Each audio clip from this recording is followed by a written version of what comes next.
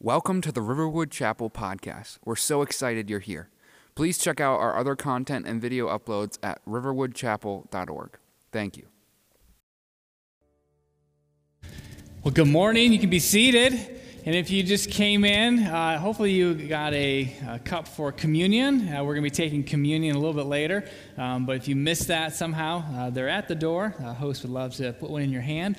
Those who are watching online, you can always find some elements at home. We'll be taking communion together, like I said, in a little bit. Well, this past week was reading an article about the most unique groups and societies that exist. Have you ever been a part of an interesting group or society, a collection of people, for what purpose, So I was reading this article, and what caught my attention really on this whole list were just three of them. So I'm going to describe them to you for those who are watching, those who are here. The first group is called the 300 Club. The 300 Club. So what is the 300 Club? The 300 Club are for people who have experienced a temperature change of 300 degrees Fahrenheit in a very short amount of time. Now, what you see pictured here is where this takes place, at the South Pole. And so they look for the day when it is scheduled to be 100 degrees below zero. They then have a sauna where they have it heated to 200 degrees. So you go from the sauna, you then run outside, and you go around the South Pole and back again. Sounds fun, right? People describe this as feeling like someone is hitting you with a tennis racket of needles the whole time. That temperature change. Who's in for this? The 300 Club. Anybody? No one seems interested. All right, how about this club? This is called the Extreme Ironing Bureau. It does exist. And so people go to exotic places to iron clothes. It's the challenge, right? It's the challenge. They say it's the thrill of the adventure mixing with a well-pressed shirt. Does this sound like anyone's interested? People go on mountains, people go on boats, cliffs, wherever they can find a spot to iron a shirt. The Extreme Ironing Bureau does exist. All right, if that's not your cup of tea, maybe this one is. It's called the Cloud Appreciation Society. They're a society of people who appreciate clouds. Clouds, they say, are the most maligned things in culture. We need to appreciate them more. For $35 a year, you too can join the Cloud Appreciation Society. We appreciate our clouds here in Northeast Ohio, right? No? Yes? No? Down? Don't join the society? I don't know, maybe not. So those are some of the ones I was thinking of, and here's what after doing a small smattering of research, here's what really stood out to me. This truth. There is a club or society for anyone. Whatever you have an interest in, I'm sure there's a group of people doing it. But here's the greater truth. The greater truth is this, that we have been wired, we have been designed to be together with other people. And many times around people, around a greater cause or purpose. And it's one thing to be around the cause of extreme temperatures or ironing or clouds or other hobbies, but what really excites me is how we can be united around the purpose of the things of God.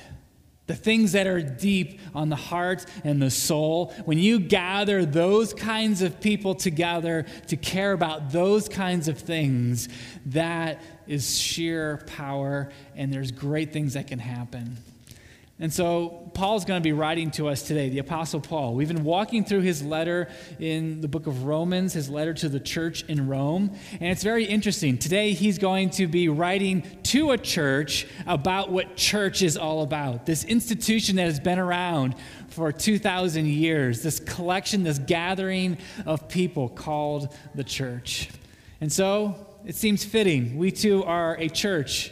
Whether you're watching online or whether you're gathered here in this moment, we are the collection of God's people. And he has something to tell us this morning. There is going to be something that's going to be communicated to challenge every single one of us. And so that's why I'm glad you're here. We're going to examine God's word together. And so hopefully you brought your Bible. We're going to be in again, like I said, Romans chapter 12. We've been walking through kind of chunk by chunk into these different conversations. And today we are in chapter 12, verse 3. So if you have your phone, you have your Bible, it'll be on the screen right here for you this morning as well. So let's read. Let me read. Here's what Paul says. He says, "For by the grace given to me, I say to everyone among you, not to think of himself more highly than he ought to think, but to think with sober judgment, each according to the measure of faith that God has assigned." All right, so before Paul talks about the group, he wants to first talk about the individuals, the people that make up the collective group. And what Paul says from the very beginning is that what marks these individuals, what is very defining and characteristic of them is this word right here he talks about in verse 3, that they are individuals marked by grace. Grace. I mean, this is a word that he has used over a dozen times all throughout the letter to the church in Rome. And you might be wondering, okay, what does grace mean again? Well, I'll give you a quick definition. This is a professor I had in seminary, and very helpful, very simple. But he defines grace this way: as God's goodness toward those who deserve only punishment. God's goodness toward those who deserve only punishment. Now, Paul's used this word, again, throughout the book of Romans. In chapter 3, I'm just going to remind you of what he said before. He said, "For by grace given to me, I say to everyone among you, not to think of himself more highly than he ought." I already got to that one. A little bit later in chapter 3, he says this. He says, "Therefore, since we have been justified by faith, we have peace with God through our Lord Jesus Christ. Through him we have also obtained access by faith into this grace in which we stand. We rejoice in hope of the glory of God." All right, so this is the idea of grace. We deserve something other than what we got. We got something other than what we deserve. So he's saying that in this idea of grace, we really deserve punishment. We really deserve separation. That is the narrative of Romans. If you've been following along in Romans, you cannot miss this story. What do we deserve as humanity? We deserve punishment and separation from God because of our sinfulness. That's what we deserve. But yet, out of God's grace, he extends to us forgiveness. Out of his grace, he extends to us something of completeness and an answer to the greatest problem that you have, that I have, that being our sin. And that is answered in his Son, Jesus Christ. He says that in these verses. We have been justified by faith. We have peace with God through our Lord Jesus Christ. We have obtained this faith into this grace in which we stand. This is the only way we can express and have this kind of grace is because of what Jesus Christ did. It's what he did at the cross, nothing that we did. This is how we can rejoice. We are to be condemned. He is the one who frees us and takes that condemnation upon himself. This is the good news. This is the gospel. This is the story of grace. And so I pause here and ask this question. What is your grace story? Do you have a grace story? If you know Jesus, you have one. If you know him, if he has stepped into your life and offered his Son, Jesus Christ, to you, and if you have accepted that, you are someone who has a grace story. I think of the song Amazing Grace and how we are people who are separated. We are once were lost, but then we're found. If you have someone who has been lost and you have been found by the grace of God, you have a story to tell. And all of our stories are different, but they have something in common, that we have been found by the grace of God through Jesus Christ. My encouragement is this. Have you told people your story? Maybe there's someone in your life who needs to hear that story of grace. Someone in your family, somebody as we're coming into this kind of the season of Easter who God lays on your heart. Maybe someone in your neighborhood, somebody at work. Who needs to hear that story of God's grace in your life? All right, so for Paul, the takeaway in chapter 12, verse 3 for individuals is that you are rescued by grace. And he says that we should not think more highly of ourselves, that there is a sober judgment that you then internalize. Well, why is that? Why does he say that? It's obvious. If you receive something you haven't deserved, how can you be prideful about it? That's what Paul is saying. That's what grace is. You didn't deserve it, yet God extended his son, Jesus Christ, to you. How can you be prideful about that? It's one of the worst things that Christians can do is to puff themselves up thinking, well, look how great I am. No, Paul says you need to be humble. Sober judgment happens when people really have been marked by grace. When I think of grace in the story, I think about one of the greatest stories that Jesus told in the parable of the lost son, the prodigal son. You remember the story in Luke chapter 15. The son says, I want my inheritance now, and he runs off into a foreign country and he spends his father's inheritance. He's living the high life. He's doing all the things that he's wishing he could ever do. But then it all comes to a crashing end. Famine in the land. He's now even just looking for anything he can eat, and he's starving, and he comes to the realization that he has to go back home. But he knows if he goes back home, his father is going to probably assign him as some kind of servant, slave, and so he's like, that's what I deserve. And so as he's walking back home again, the father sees him coming back, and he runs out to him, and he embraces him, and he welcomes him. And the son is stunned. I deserve to be forgotten about, to be one of your servants. Yet the father is saying, bring me the fattened calf. We're going to have a celebration. A grace party breaks out in that moment, where faith was abounding and grace was abounding and forgiveness was abounding. A grace explosion, much to the chagrin of the older brother, right? Where's my party? And yet in that moment, there is a wonderful celebration of grace. The greatest example, I think, is that story in Luke chapter 15. And so that's our story. If you have been saved by grace, and if you've trusted in Jesus Christ, this is your story. Okay, Paul starts right there. That's the individual story. But the individual story then moves in verse 4 and 5. Notice what Paul says. He says, for as in one body we have many members, and the members do not all have the same function. So we, though many, are one body in Christ, and individually members one of another. All right, so Paul he goes from individual language to now using more collective language. It's the story of where you gather people together. Those who have been saved by grace. This is the collection of people who have a grace story in verses 4 and 5. People who are united, not around hobbies or sports or careers or net worth, but they're people who are united together around God's grace. And Paul uses a very familiar metaphor to talk about this group of people. He says, in this letter, but also in others, he says, it's kind of like this collection of people, it's kind of like a human body. Notice that's how he calls it. He says, for as in one body, we have many members.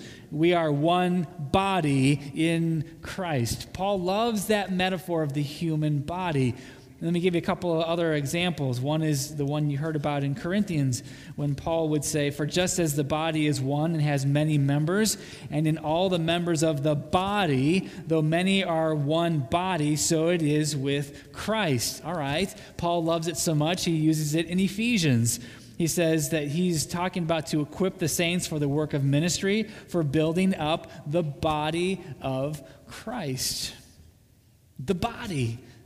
Why does Paul use the body? Well, there's really kind of three kind of quick reasons right here in Romans that we see. The first is really the diversity of the example. It's pretty obvious. You have feet, you have hands and arms and a tongue and eyes. There is a great diversity when you look at the human body. You need all of these parts, and they're all different, and they all play a really important role. The same is with the collection of God's people. When you draw them together, there is a diversity, and that is wonderful. Different backgrounds, different experiences, different parenting, different interests, and we could go on and on of the differences. You are different, you, me.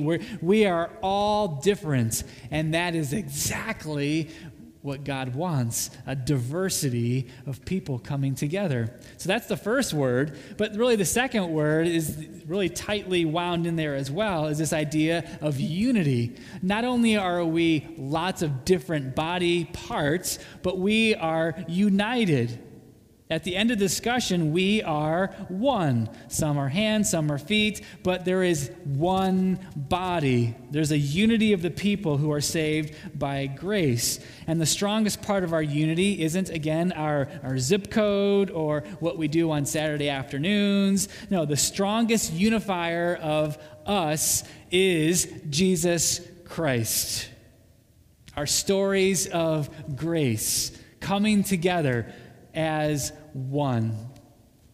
But let me throw another word in there. Not only is there a diversity, not only is there unity, but this week I was looking at this phrase in verse 5 where Paul says, and individually members of one another. And the word that came to mind really to describe people of church is this: proximity. Not only is there diversity, not only unity, but proximity. And by proximity, I mean that we are around one another to care for one another, to be there for one another, to support one another, to love one another. That's what the idea of individually members of one another. We look out for one another. We take care of one another. Somebody this week sent me this picture that was on their phone that said, this is where we were exactly a year ago.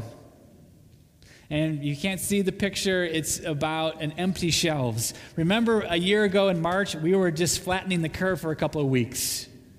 And then we were going to be back to life as normal. Oh man, what a journey we have been on. And it's really been a journey not only for us as individuals and for people in work and school and all of those challenges, but there's also been some very unique challenges of church. And I think the greatest part of that is not so much the hit on diversity and unity, but really there's been a real hit on proximity. Just not being around one another. This is where church, we try to fill in with Zoom and video, and those things are okay, but at some level, there's nothing like being shoulder to shoulder with someone and saying, how are you doing? Individually, we are members of one another, and we care about one another. And yes, you can do that via phone and texting and all of that. Those are important. But it seems like in this year of empty shelves, it's been really, really challenging.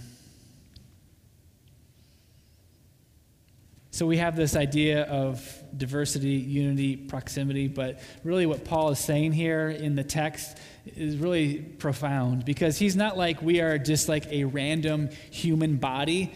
It's interesting. This stuck out to me very uniquely this week. Paul never says you are just the body, but he uses another phrase to really drive home what we really are. People who are individually saved by grace, we are the body of Christ. The body of Jesus. We are Jesus' body. When you come and you submit your life to Him, you're not just a part of a random body and a random body part. You are a part, try to visualize, you are a part of the body of Jesus Christ. And that is significant, because later on it's going to lead us into purpose and mission as being part of Jesus' body. You're not the body of a random human, but you are the body of Jesus Christ. It is him that we focus on. It is him that he is the cornerstone of our faith. And Paul makes very clear that point, that you're not just a random collection of people. We are a collection of people saved by grace, called the body of Jesus Christ. And so with that, we're just going to take kind of a pause, and we're going to do something very unique as the body of Christ. We're going to take communion together. So wherever you have communion, at home, cups, crackers here in the room, we have these little pieces that are both cracker and juice. But in this moment, we're just going to kind of slow down for a moment and realize where the focus should be. You see, in our busy lives of running around and working, it's in these moments that we celebrate as a church that reminds us, like, oh yeah, that's what we're about. That's what we're about. And it can be very easy to focus on other things. And so that's why we take a moment to think about what this means, this celebration that we do once a month. I mean, the elements draw us to the conversation. It is about the actual body of Jesus Christ, his actual body, his actual death, his actual resurrection. He was a real human being. This isn't fictitious. A real person died and rose again. Whoa! And this reminds us of that. The focus is on him. And so even Paul uses this idea of body of Christ and body of church as he talks about communion in 1 Corinthians chapter 11. Just listen to these verses. Paul would say, "For I received from the Lord what I also delivered to you, that in the Lord Jesus on the night he was betrayed, he took bread, and when he had given thanks, he broke it and said, 'This is my body, which is for you. Do this in remembrance of me.' In the same way, he also took the cup after supper, saying, 'This cup is the new covenant in my blood. Do this as often as you drink it in remembrance of me. For as long as you eat this bread and drink this cup, you proclaim the Lord's death until he comes.'" That's what we need to have our focus on. We are declaring his death until he comes again. "Whoever therefore eats the bread or drinks the cup of the Lord in an unworthy manner will be guilty concerning the body." Now he's talking about the church. "Guilty concerning the body and the blood of the Lord. Let a person examine himself then, and so eat of the bread and drink of the cup. For anyone who eats and drinks without discerning the body eats and drinks judgment on himself." It is that moment where we slow down and we pause, and our focus is on him. A moment of gratitude, a moment of realizing what he has done.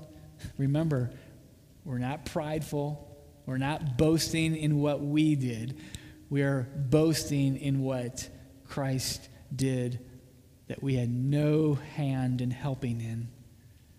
And so we gather around the cross as people who are beggars and grateful for what he has done. And Paul says here that we, in this moment, when we remember this, we examine ourselves to focus in on the truths of what this is about. And so in this quiet moment, I'm going to have you take the bread, a little wafer, and I'm going to read again what Paul said.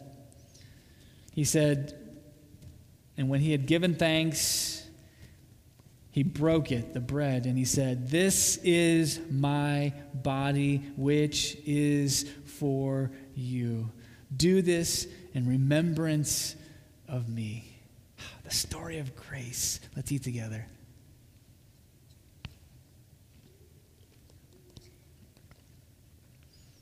And in the same way, he took the cup at that Last Supper.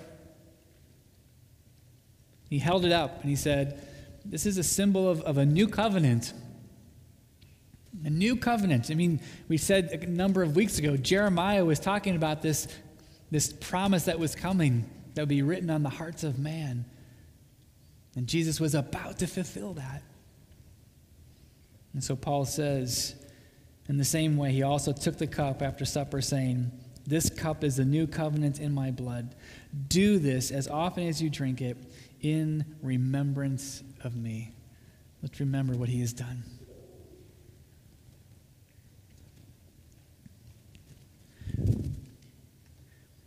Dear God, we give you thanks in this moment where we pause our lives and we pause even on a Sunday morning to remember really the reason of our grace story. It's what unites us together as people who eat and drink together. It's a beautiful remembrance, and it centers around what you have done.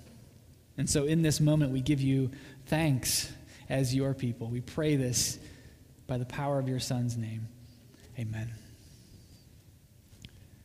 Well, Paul moves in the text in Romans through this conversation. Again, verse 3 was about individuals, verses 4 and 5 about the collection of individuals.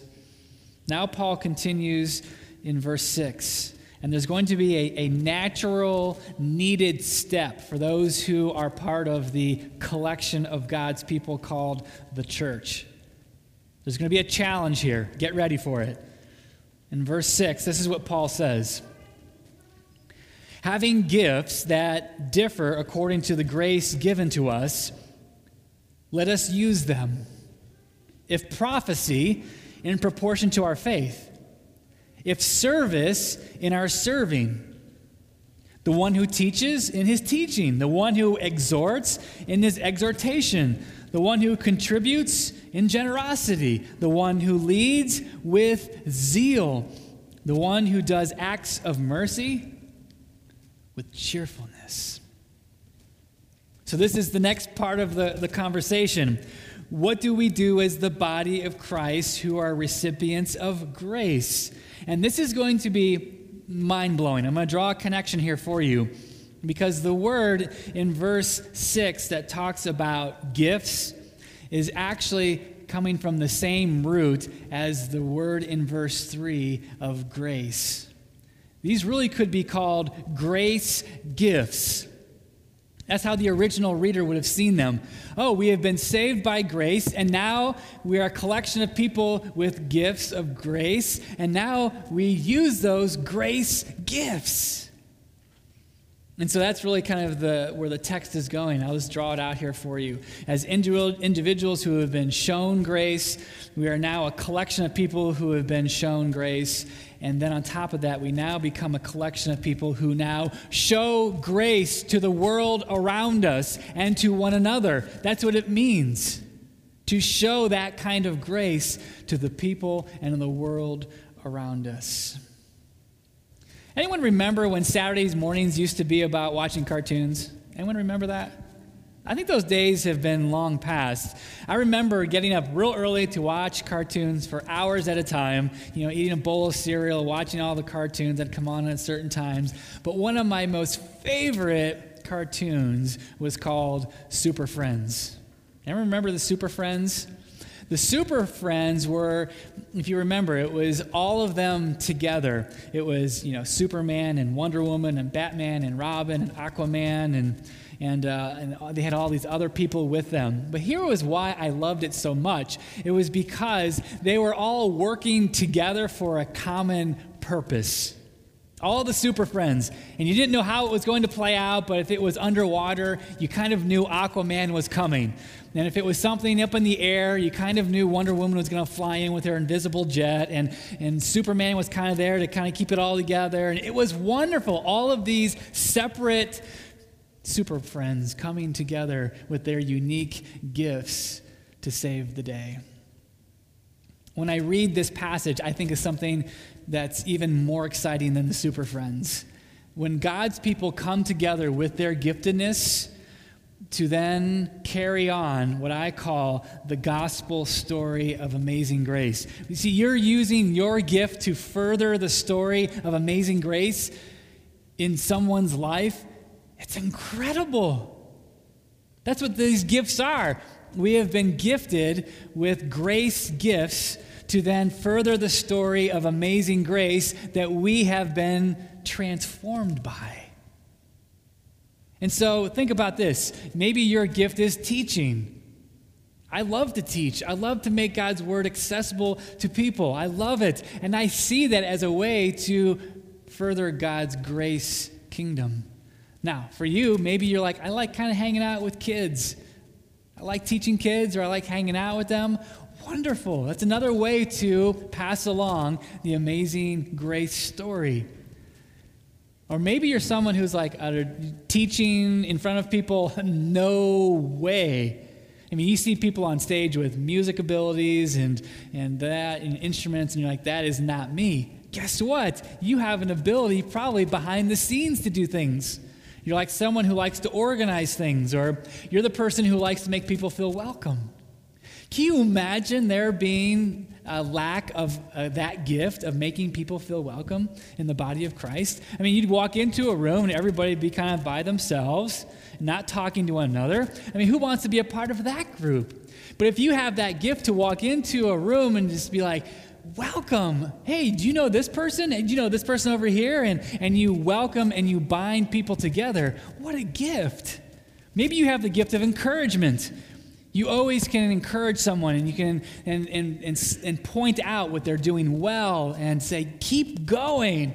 Or maybe you're someone who has a great gift of praying extensively for people, or maybe you're the person you've been gifted with lots of wealth, and so you're using your giftedness of wealth to further the kingdom of grace stories. I mean, there are so many, we could go through them over and over again. But here's the point. The point is, you have a gift, you have a gift, you, me, we all have gifts that are needed for the story and the kingdom of grace going forward. Here's my question. Are you using your gift? Are you using your gift, the way that God has gifted you uniquely? Are you using your gift? I know that in this season of COVID and things shutting down and ministries not meeting and kind of getting back together again, and this is the perfect time to jump in. It's almost like there's a brand new start in the thing of church. A wonderful brand new start to say, hey, I'm going to enter in with my gift and do this. I want to do that. Now is the time, a fresh new beginning.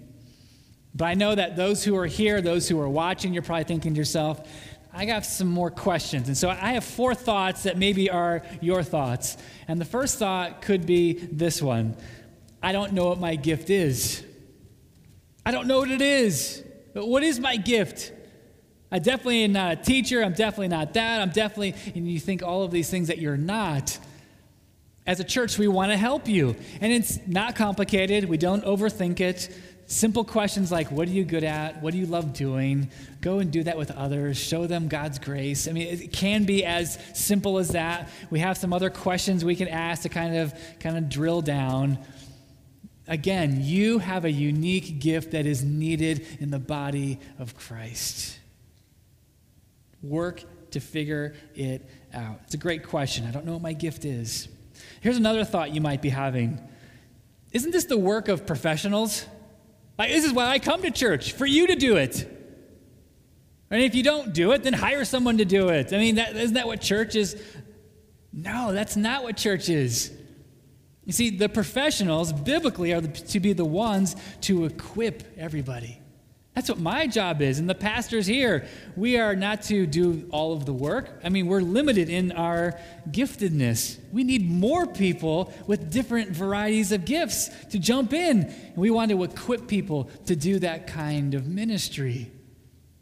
And so, isn't this the work of professionals? No. We are all part of the body of Christ to work together with our gifts. Here's another thought that a lot of times people have. They think, my gift is not that important.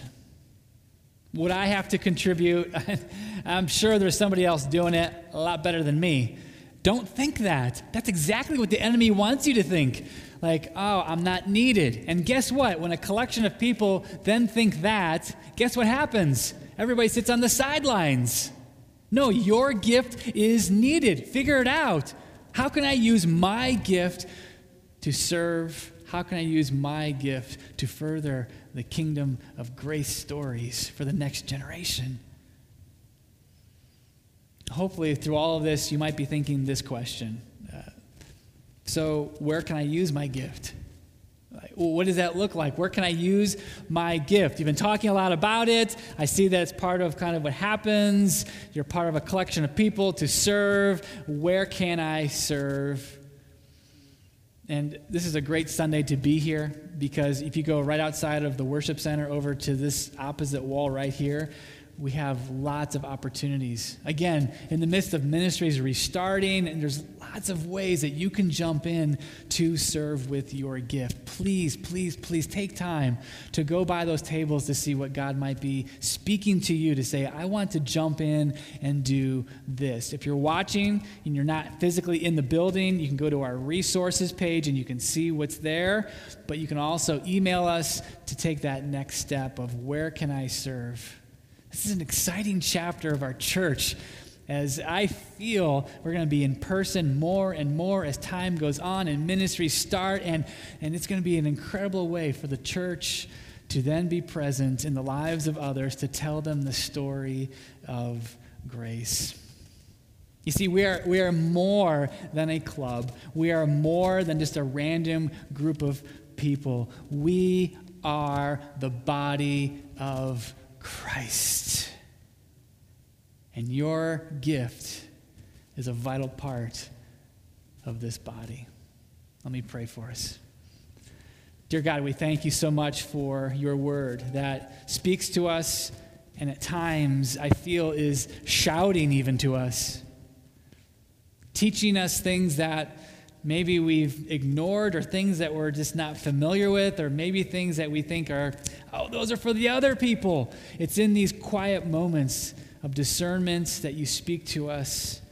And so, Lord, I just pray that you would just allow us to rest in the knowledge of grace and the experience and what you have done, and to see, wow, there is a responsibility to take those grace gifts, the ways that you have uniquely gifted us, and to use them for your kingdom.